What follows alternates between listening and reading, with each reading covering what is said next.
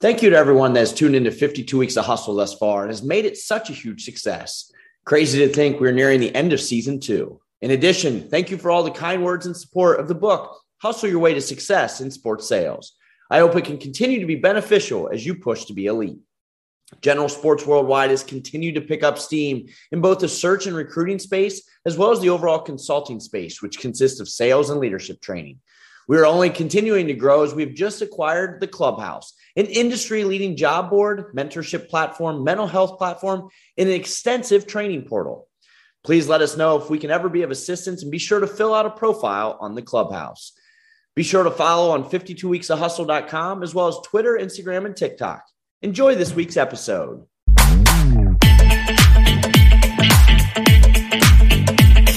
Welcome to 52 Weeks of Hustle. I'm Travis Apple, and I'll be your host of this podcast. I've been fortunate to spend my entire career in the sports sales industry, and I wanted the opportunity to give back to those individuals that want to get in this business, or for those that are in this business that want to continue to excel at an elite level. For those of you who know me, hustle has always been important, hence the name. Each week, I'm going to have the opportunity to sit down with industry professionals to talk about their career growth, what it takes to be successful, and ultimately a few key takeaways for you to apply to your everyday. Without further ado, our guest this week.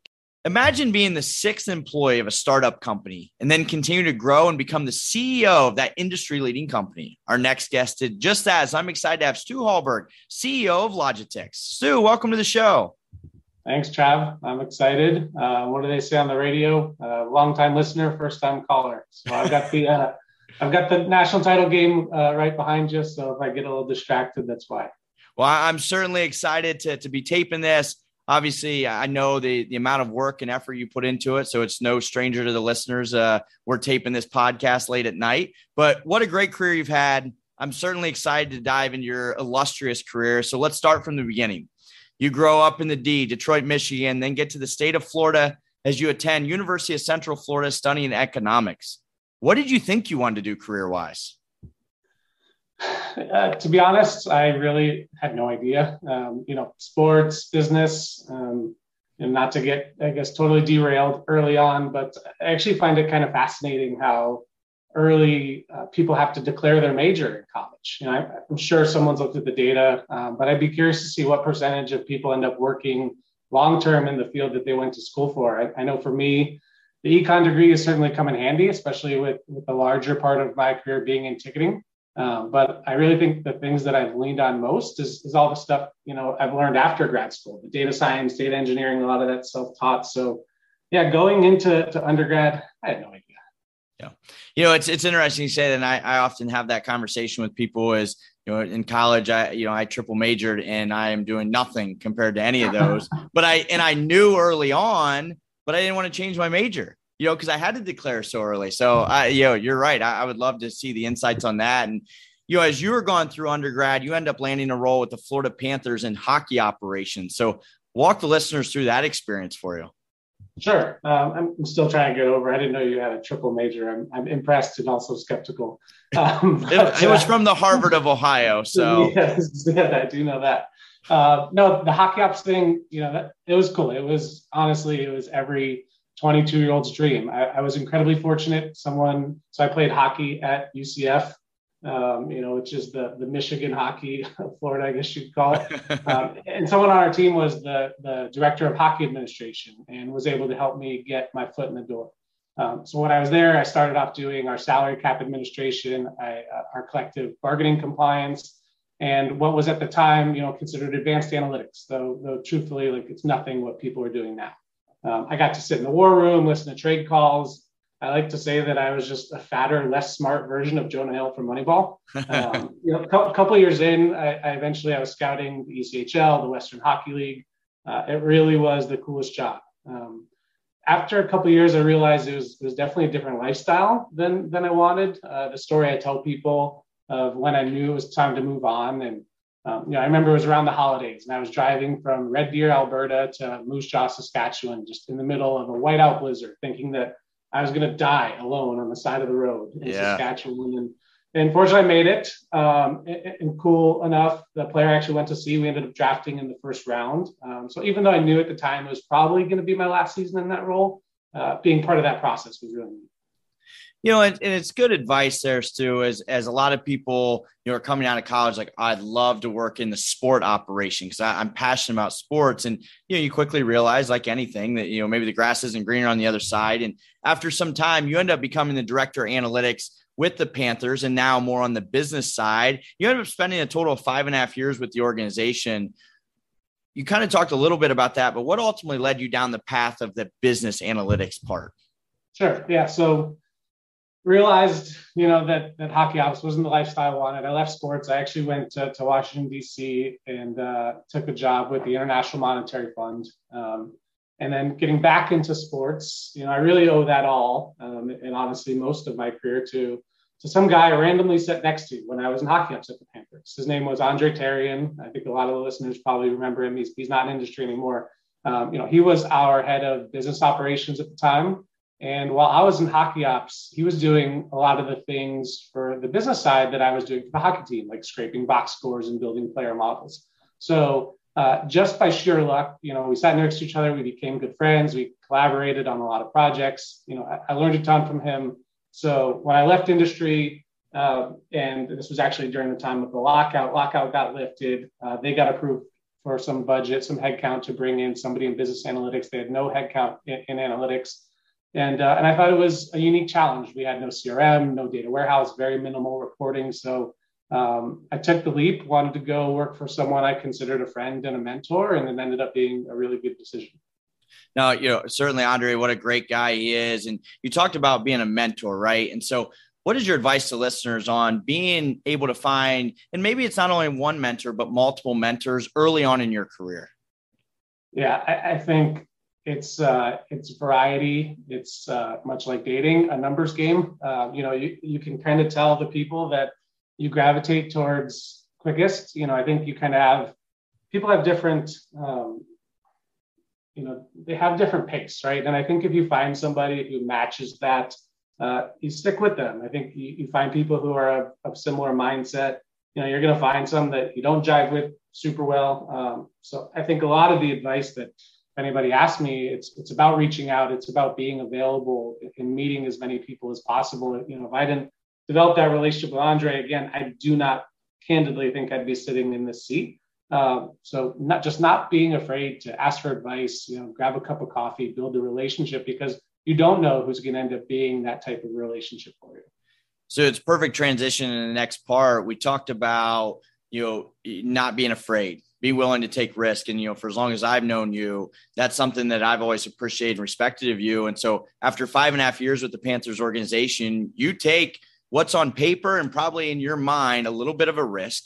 You go work for a startup in Dynasty Sports and Entertainment, which was a secondary ticket provider. And again, you're the 6th employee of that organization. So what went into the decision-making for that process? So a really tough decision, right? Because at the time, I was working with my mentor, Andre. I really liked what I was doing. We carved out kind of a really good path there. Loved what I had done with the Panthers. And it was ironic. The last major project that I had worked on with the Panthers was working on our reseller consolidation. And that's actually how I came to know the folks at Dynasty. And, through that process, we hit it off. I thought it was, a unique opportunity, and can kind of see that that's where the industry was transitioning. We talk about risk, like back then, 9 years ago or so, like it was a different world.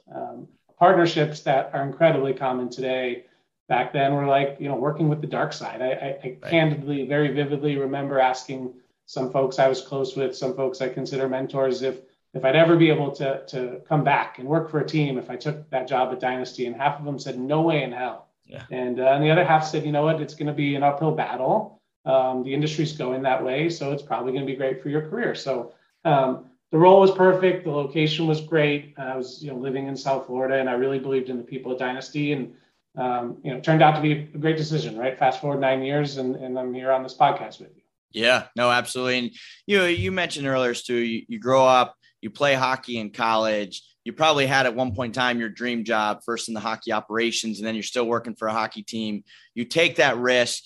You're willing to go outside of your comfort zone, outside of other people's comfort zones. And so what's your advice to listeners on just being willing to take a risk, and no matter what role they're in? Yeah, so I think I'm actually a fairly risk averse person by nature.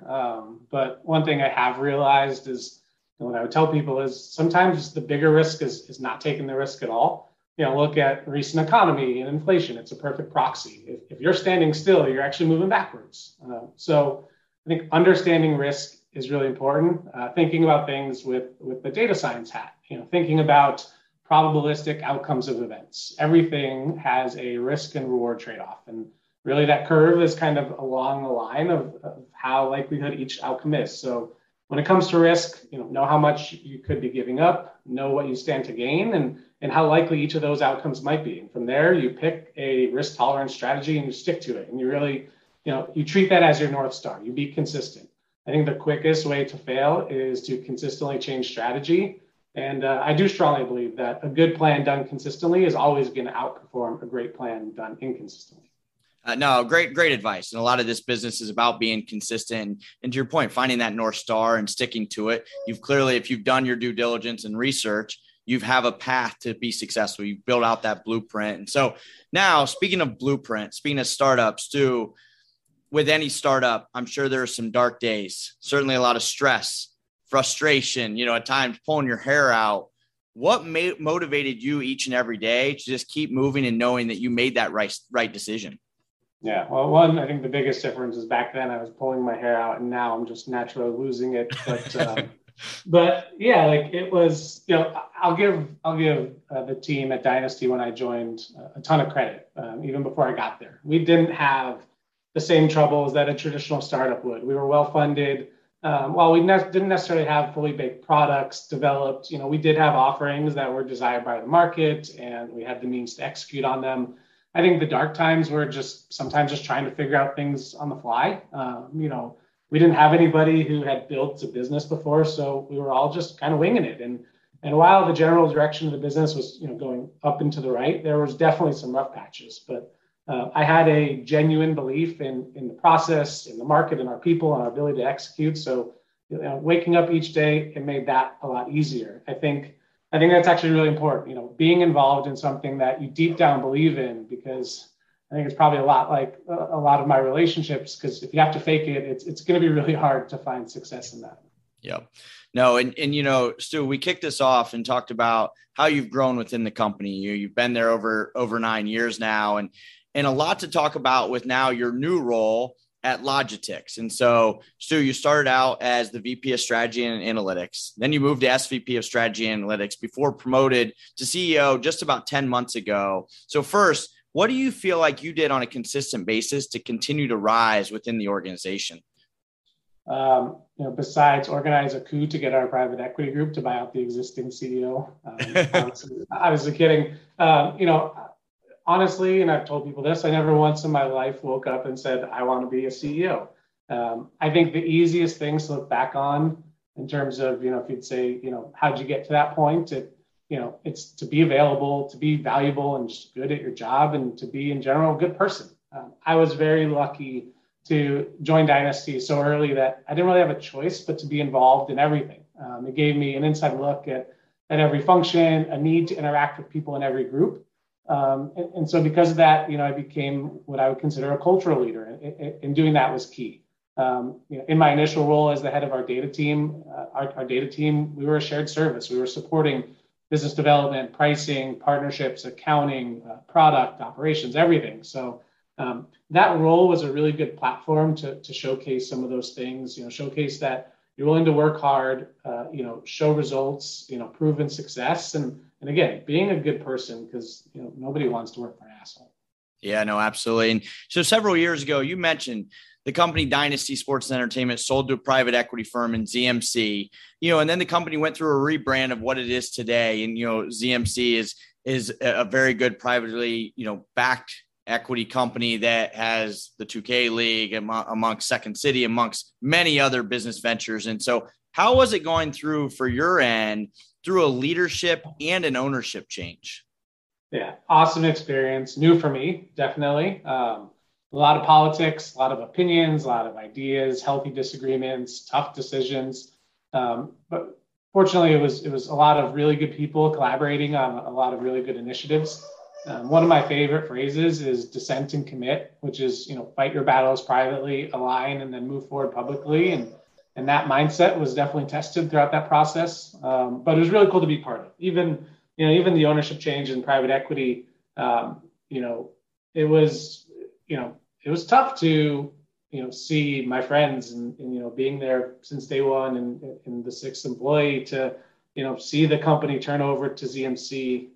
But the actual experience of going out to market, looking for strategic partners, like I'm actually really grateful to be part of that process. That was so new to me. Really grateful that we did end up with ZMC. They were so instrumental in getting us through COVID, but also letting us run our business and going through the brand launch. And all that was things I've never been a part of. And I'm proud as hell at the people that worked on the project and how it all turned out. Launching a brand during COVID was tricky to navigate, but in hindsight, I think we crushed it. And again, I'm really excited. I'm wearing my Logitech gear right now. So I'm really proud of what we've been able to do, despite, like you said, leadership change, ownership change, COVID, all that kind of happening at once. So good experience. Hope to not necessarily make it a habit, but was a lesson learned in navigating those waters. Yeah, no, absolutely. And as you think about, many of the listeners may not necessarily go through an ownership change or a complete rebrand change, but most will probably go through some sort of change in leadership in some part of their career. So what is your advice to listeners on being willing to adapt, evolve, and undertake that? Yeah, that kind of change is always tricky, right? I mean, you've probably been part of it. When there's a change at the top, whether it's leadership, ownership, everyone's kind of jockeying for position. People are concerned for their jobs, their own livelihoods. I remember someone once told me that you should always dislocate your shoulder, patting yourself on the back, because no one else is going to do it for you. And while I understand the sentiment, I actually think it's a little bit more nuanced than that, right? It's absolutely critical to make sure that you get the recognition you deserve, especially with new folks coming in. But you do have to do it with tact. You have to be proud of what you've accomplished and, not do it in too much of a braggadocious way. And also, like I said earlier, with the mentorship, like don't be afraid to reach out and try to build a relationship with new people. I was very fortunate with ZMC in that process. Like I was part of all that. So I had a built-in relationship with them. But when they did come aboard, I encouraged all of our employees, reach out, introduce themselves, set up some time to talk. When ZMC was in town, make sure people were around to just even, put a face to a name. Making yourself visible, not an afterthought, I think is the best way to kind of go through that. There are going to be times where just things are outside of your control. I went through an ownership change and there was just a list of people that weren't going to make the cut, and it had nothing to do with efficacy or anything like that. So, the Yormark family, control the controllables certainly is a valuable mindset, but sometimes you just have to kind of deal with the hand you're dealt, and you can control, being present, again, being available, and hopefully that'll help. We're driven by the search for better, but when it comes to hiring, the best way to search for a candidate isn't to search at all. Don't search, match with Indeed. Indeed is your matching and hiring platform with over 350 million global monthly visitors, according to Indeed data, and a matching engine that helps you find quality candidates fast. Ditch the busy work. Use Indeed for scheduling, screening, and messaging so you can connect with candidates faster. Leveraging over 140 million qualifications and preferences every day, Indeed's matching engine is constantly learning from your preferences, so the more you use Indeed, the better it gets. Join more than 3.5 million businesses worldwide that use Indeed to hire great talent fast. And listeners of this show will get a $75 sponsored job credit to get your jobs more visibility at Indeed.com/Blue Wire. Just go to Indeed.com/Blue Wire right now and support our show by saying that you heard about Indeed on this podcast. That's Indeed.com/Blue Wire. Terms and conditions apply. Need to hire? You need Indeed. Again, we're here on 52 Weeks of Hustle. The guest today, Stu Hallberg, CEO of Logitech. So Stu, throughout the last few years, the ticketing landscape has really changed, both on the primary and secondary side. So what do you feel like has been the biggest adjustment you and the team have had to make? I think the biggest adjustment is just reacting to the competition. Like I said, 8 years ago, There wasn't nearly as much competition. When I joined Dynasty, very few teams were using a distribution and yield management partner. Now everyone is. A lot of the core services that we offer have been somewhat commoditized. I'd be disingenuous if I sat here and said we're the only ones who can do what we do. Do I think we do it the best? Yeah, of course. But so specifically in the last few years, I think that competition has driven innovation and improvement. More direct integrations with teams, marketplaces, primaries, different points of sale, deeper data relationships, strategic alliances. These are all things that are now becoming more pervasive than ever. So in thinking about adjustments, it's really, and for myself personally, devoting more time and resources to really thinking about what that next mountain to climb is, right? We had a lot of success with Autoprocessor and being one of the first to market with a distribution automation platform. So we got a bit of a head start in that. So with that competition, I think the big pivot is how do we find other areas that we can mimic that success, mimic that first to market, gain that market share, I think is going to be critical. And to that point, you talked about innovation, which is such a key in our industry, no matter what role you're in. And one of the biggest innovative accomplishments you've made was you helped oversee and helped implement the development of the company's pricing intelligence platform. And so walk the listeners through that. Yeah, I won't go too much into the weeds and technical details, but our pricing intelligence platform, we fondly call it Pip, not like the character in South Park, though he has become a bit of a mascot. So that started off as just an internal tool that we built to efficiently price the inventory that we manage for our partners. We did get market feedback that, we'd be on calls with our partners and they'd really want to peek under the hood. So we've since extended that application and expose and sell it externally, which has been really great. But the idea with Pip is, given a set of strategic inputs, meaning what are the goals of the user, how do we most efficiently and optimally price inventory down to the C level? Our tool specifically is equal parts art and science, combining automation, predictive models, and of course, the human touch. Pricing is hard. You might have 5 different pricing strategies for a single event, and then you layer in all the complications that COVID has had on historical data that are driving a lot of these models. So our goal with Pip was to create a tool that's both smart and adaptable so that anyone who wants to either flip a switch and let automation run or manually input every price change or anything in between has the most efficient, frictionless, effective way to do that. So I'm really proud of our platform. I'm really proud of the team building it. And it's something for me personally, that was the first product that I ever was truly able to work on. So I'm excited at the success we've had and where we're going to be able to take it next. No, very exciting times. And now Logitech is certainly known as a leader in optimization of ticket sales through dynamic pricing and distribution. And the organization has partners in the concert and live events, plus teams across all the professional, minor, and collegiate sports teams. And so many people are always asking, what are some of the similarities and differences amongst live events, professional, and different sports? So what would you say from a pricing and optimization or some of those kind of across the board? So I think the similarities are really 2 things.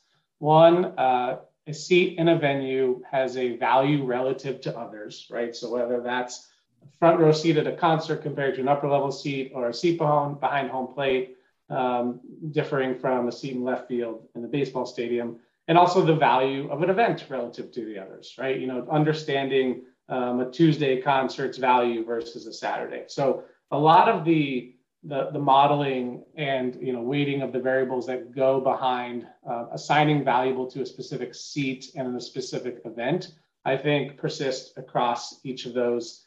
What are the bigger differences? I think it's just the consumer, understanding the buying behaviors of different verticals. I think groups that have done a really good job of understanding and being smart and adaptable to that are the marketplaces. They understand that a performing arts buyer has a different profile than a sports buyer, and in a single game buyer has a different profile than a group buyer. So being able to make smart decisions, take advantage of even, just when we talk about the massive revenue scale in our industry, selling 1% more tickets or raising prices 1% has a significant impact to the bottom line of everybody. So, being able to understand those different profiles and the characteristics of those buyers, that's the biggest, to me, variance between the 2 verticals. No, I appreciate that insight. And Stu, as you mentioned early on in the podcast, there's a lot of competition now in this space, and there's competition in everything, as it relates to sport, both on the business and in the sports side. And so it's big in the sports industry on all sides of things, as we talked about. Why do you feel like competition is always good in the market? Yeah. Piggybacking off of what I said earlier, competition drives innovation. Really not just in business, but I think personally, I think an element of competition is always good. Everything I think has to have a context to it. How do you know if something you're doing is good, great, bad, adequate? You need something to compare it to. Are there downsides to competition? Of course. Nobody in our space likes the margin pressure, but it forces us to scale and be more efficient. And, competition leads to better quality, more variety, and that's genuinely good for everybody. Competition drives growth. It teaches humility and resilience, and all those things, just kind of from a macro level, are required for a high functioning society. So competition, while sometimes frustrating, long term, very good for everybody. Now, Stu, going along the lines of your kind of day to day, you're now the CEO, and you've kind of grown your career through the analytics route. And I've made jokes to you, and they're definitely serious. Of you're the best sales analytics person I've ever met. But as you think about you kind of growing in your career now into the CEO chair, what do you feel like you do on a consistent basis to be able to deal with so many different personalities and different mindsets and different culture and motivation tactics? So one, I appreciate the compliment. I actually think, we've got a bit of a core group of some of the data-minded folks who we've all started around the same time. The Jay Raiolas and Aaron LaValle, there's tons of people that I have a ton of respect for who I think fit that characteristic of data-minded individuals who, fit the mold of, they might not know it, but they're always selling, right? Whether it's selling themselves or selling an idea up to leadership. And I'm really proud of that group. I know, when my role changed, I had a lot of outreach within that group, and it's been really cool to see the kind of the shift in decision-making power to people who come from a data and analytics background, which I think is a slightly different track than a lot of folks you have on your podcast.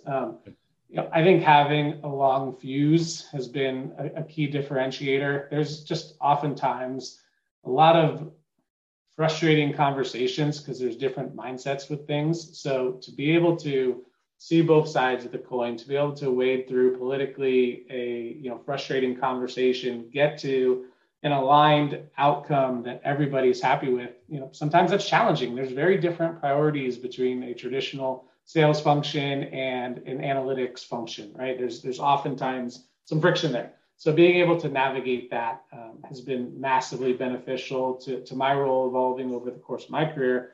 And I think that's one thing I would express to a lot of people is like, be open, definitely have conviction in your thoughts. But there's a lot of good perspectives out there. Being able to lean on people who have been in industry for a long time, thinking about how things have always been done, and innovating, again, using that word on top of it, just with the backgrounds that a lot of folks in my background have, I think it's been able to create a lot of really good collaborative success across different functions of the group. So if you think about engineering in nature, software engineering, computer engineering, data engineering, what does an engineer do? Engineers find solutions to problems through a series of steps. So I'm very fortunate that was my background, and I think I've been able to apply that to our world now. Well, certainly congrats on all your successes, and excited to continue to see you and Logitech grow. And, the I word has been very prevalent in this conversation, the innovation. And so we talk a lot about that, Stu, and thinking about what's next. You and Logitech made a big splash a few months ago by leading a round of funding for True Tickets, which is a digital ticketing service revolutionizing mobile ticket distribution. And so now you're also on the board of True Tickets. Why was that crucial in the success of Logitech and the overall live event industry? It's different, right? It's different. It's new. I think with True Tickets, it's definitely early. And I'd probably even tell you that our thesis in investing in True Tickets still has some unanswered questions. With True Tickets specifically, we love their management team. They've had a lot of success in the performing arts space. I personally, and we as a business, believe that digital tickets, blockchain, NFTs, the metaverse, all those things are going to have a significant impact in our space. Some already are. And this investment really gives us a front row seat to not only watch, but to participate and help drive that innovation. We serve a lot of stakeholders, whether it's our rights holder partners, professional sellers, primary ticketing companies, ticket exchanges. So staying involved in emerging technologies, especially one that's been, number one in everyone's buzzword with blockchain, was just critical. So we are right now excited to begin collaborative product discovery with True Tickets to see really how our combined offerings can benefit the industry as a whole. While also making sure that we're looking out for all of our partners to make sure there's not this emerging technology that's going to cut somebody out of the pie. And then for me personally, just, evolving in my role at Logitech and now taking the board seat, it's definitely given me a different perspective. Sometimes I can get frustrated with the conversations we have with our board, and now kind of I'm on the other seat and asking some of those very similar questions and having those same discussions. So it's actually helped me from a career growth perspective to be able to take that seat. No, absolutely. And you think about innovation. One of the things that ties into that is that proactive mindset and thinking ahead of things. And so what do you feel like are some key areas that people should really be watching in the ticketing business in the next couple of years? Live events in the metaverse to me is fascinating. I don't think we are too far off from having an experience that people can, attend events digitally, and the discrepancy between physically attending an event and virtually attending the event is minimal. So thinking about how those events are ticketed will be interesting. I think kind of more shorter term, really the industry-wide commitment to collaborate and reduce friction. We've been seeing and we're participating in more and more direct integrations across the entire transaction chain. And that's leading to a better experience for the buyer, the seller, the scanner, really everybody. Nobody wins when there's an issue at the box office or fans have an unpleasant experience getting into an event they paid a lot of money for. So even with more and more players entering the space every week, we're really starting to see everything flatten out. And it goes back to the point about competition.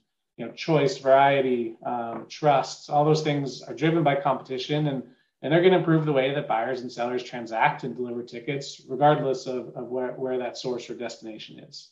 Awesome. Well, certainly looking forward to it. And Stu, what a great career you've had. As you think back to your time in your career path, what has been your best memory? Oh God, I'll never, you know me, I'm a grateful person. I will never not feel incredibly fortunate, with all the events we get to attend, many of them with you. To this day, I'd say my all-time favorite memory at an event specifically was actually an East Coast Hockey League game. There's probably people that listen to the podcast who don't even know what the ECHL is. So I guess it's best to compare it to maybe like AA in baseball. Yeah. Well, when I was at the Panthers, one of the teams I had to regularly visit and scout was the Florida Everblades over near Fort Myers, Florida. They were just a couple hours away across the state. So one season I saw, half dozen games or so that year, and they ended up going to the Kelly Cup, which was their championship. And they had the clinching game at home. And we rounded up a bunch of coworkers to go watch the game just as fans. And it's a small building, 6,500 people, but it was packed and it was rowdy. And we're sitting there, and they ended up scoring the cup clinching goal right in front of us in overtime, right where we were sitting. And it was just awesome. And looking back at it, I don't give a shit about the fact that the Everblades won. It was really about, the people that we were with, and the memories made there. I think that, working in sports, it better than anyone, building a culture, it's like a family, going to, everyone has their local post-game bar, thinking about all the drama, all the fun that you have with your coworkers.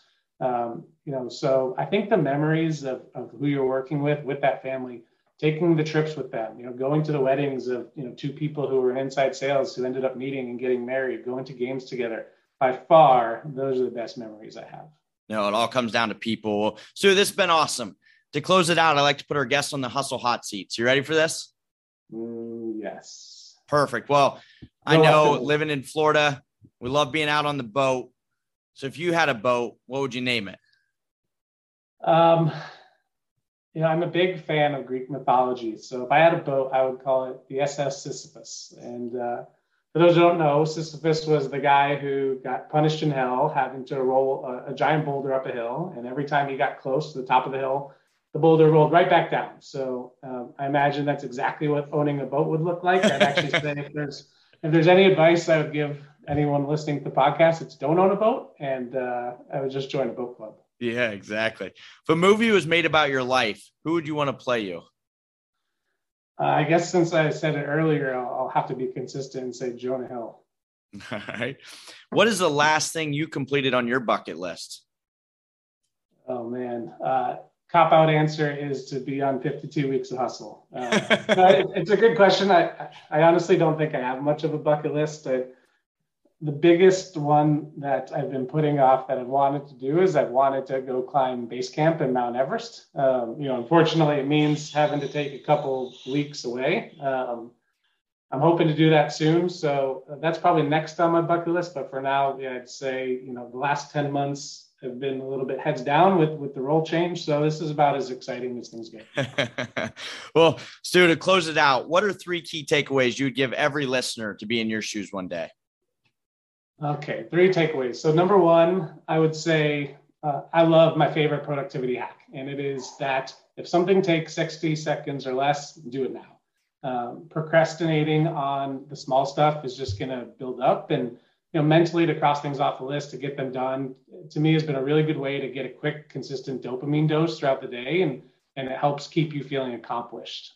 Second, as a data person, if you can't track things, you can't change them. So set your goals, document, track, and constantly evaluate. Another one of my favorite phrases is to begin with the end in mind. And what I mean by that is think about where you want to get to personally and professionally, and then back into all the things you'll need to do to get there. Write them down, document, again, journal, review, and course correct. It really is the best way to stay on path and make sure you get to where you want to go. And then last is really to know when to move on and when to double down. One of my favorite books, besides Hustle Your Way to Success in Sports, is called The Dip. And it's about understanding how to quit strategically. If you've ever said something like, I've already come this far, or I've put too much time into it, you're probably falling into that trap. So knowing when you have to bear down and really dig into something and commit versus when to say forget it and move on, to me is a really good skill set. Time and mind share is incredibly valuable. So making sure to choose what you want to spend them on, you have to really treat it as such. Well, I certainly appreciate all the support on the podcast and the book, but those 3 key takeaways, and all the advice has been great. You're absolutely right. Why procrastinate? Do it now. I love the 60 seconds or less, because a lot of things you can accomplish then. If you can't track, you can't change. That's everything you do. Like if you're not tracking what you're doing, the definition of insanity becomes, very prevalent. And, I love it. When to double down, when to move on. So, Stu, this has been awesome. Thank you so much. Always a pleasure talking to you. I appreciate your time, your expertise, and certainly our friendship. Enjoyed it. Looking forward to doing it again. Again, this is Travis Apple. Thank you for listening to 52 Weeks of Hustle. Please be sure to follow the podcast on Twitter, Instagram, and TikTok. We'll be back next week with another industry leader. Have a great week.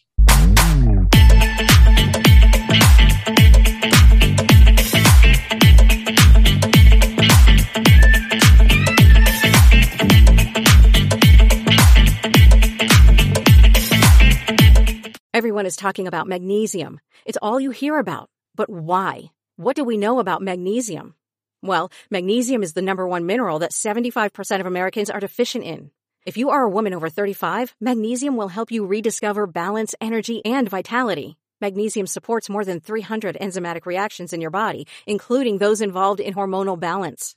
From functional medicine doctors to mental well-being and female hormone experts, we all know that magnesium is the one mineral to improve all aspects of well-being and health. But which one? Magnesium Breakthrough from Bioptimizers, the trusted choice recommended by leading experts with 7 best-absorbed forms of magnesium to ensure your body receives the support it needs for overall well-being. Go to bioptimizers.com/balance today and use code BALANCE10 for 10% off. Support your journey to wellness at bioptimizers.com/balance. Magnesium Breakthrough from Bioptimizers, your foundation to optimal health and vitality.